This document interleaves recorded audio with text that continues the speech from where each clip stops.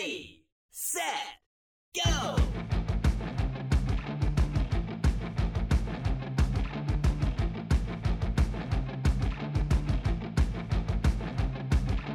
I had no intention of making this cafe week, but that's what it's turned into. So grab your white chocolate mocha cappuccino and let's dive into this thing.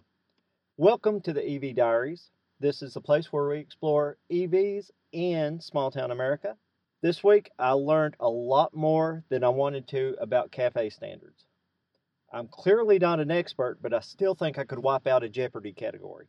The timing of all this is funny too, because it started with tax changes in Great Britain. It went to taxes on EVs in America. From there, we went to see how serious GM and Ford are about EVs, and that began this dive into cafe standards. Today, synchronicities keep me in that rabbit hole because Tuesday, the Trump administration finalized the last component of Safer, Affordable, Fuel Efficient, or SAFE rules. Before we get into that, let's understand what's at stake for automakers. And this example and all of the reference articles will be in Flipboard. The article I am referencing right now came from greenbiz.com. It was written by Rachel Sote in 2018. Car makers must meet the fuel efficiency target across the fleet. And if they do not meet the fuel efficiency standard, they must pay $5.50 for every tenth of a mile per gallon under the target.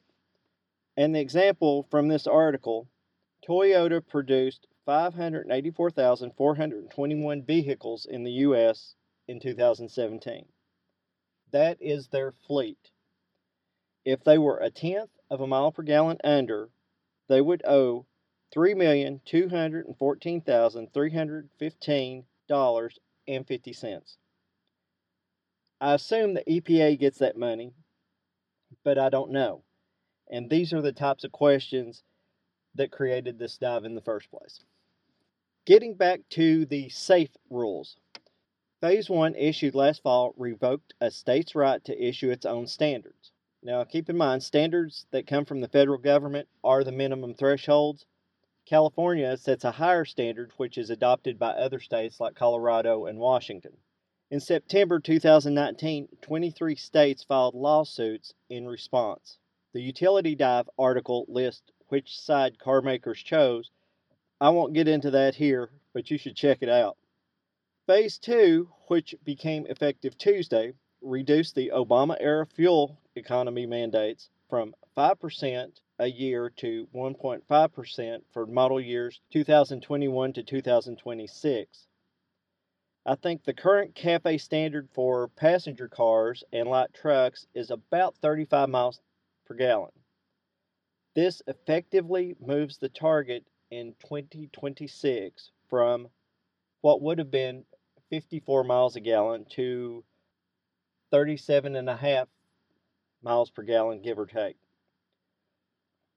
The logic behind this is that car makers can make bigger cars which are safer and will prevent fatalities and crashes. It will keep the costs lower for the consumer, and there still is a mandated improvement in efficiency. All of those are valid points. The National Traffic Highway Safety Administration Acting Administrator James Owens said, "We believe that 1.5% reflects the best balance among many different factors. This is a rule that requires us to balance economic considerations, technological considerations, the nation's need to conserve energy, and other governmental standards." He went on to say, if a consumer wishes to purchase a hybrid or an electric vehicle or another vehicle that is highly fuel efficient, they will be able to do so. What this rule does is recognize that consumers have different preferences. Okay, back to me. Granted, the Obama standards may have been too aggressive and made new cars unaffordably priced, but this gives car makers a pass on creativity. Sometimes you need to be in a box to find new solutions. So what does this mean for EVs? If the Obama rules were in play, there would have been a massive push to alternative fuel vehicles, including EVs. I'm sure any battery tech improvements would have came faster than they will. Other than what might have been, there's not much impact on EVs. EVs will still be bought by people who want to be environmentally friendly and socially conscious. They will be bought by people who want to save a buck and want energy independence. Most will be upper middle class city dwellers and suburbanites. Some will be bought by people like me, curious nerds that think they're cool. Tesla will still be leading the EV revolution in America. I'm sure when this COVID-19 thing clears up, there will be a massive incentive by car makers to boost sales. With cheap gas, most of those sales will be trucks and SUVs, which I think is short-sighted because gas will go back up at some point. For me, and the message of this podcast to small town America, it feels a bit like I'm swimming upstream. But who doesn't love the challenge of educating people about EVs? Now for an i3 update. I started to plan like a weekly i3 update, but it would be really short, way shorter than usual. And I'm not sure that you would be interested in hearing about my car every week. But since I started tracking on March 17th, I have driven a total of 493.7 miles, and my vehicle has become the Healthy at Home Provision Procurement Vehicle. All of the 493.7 miles have been all electric. My average drive has been 49.4 miles. The longest drive, which was over a 3-day period, was 93.1 miles. And that took my battery from a starting percentage of 84 down to 11.5.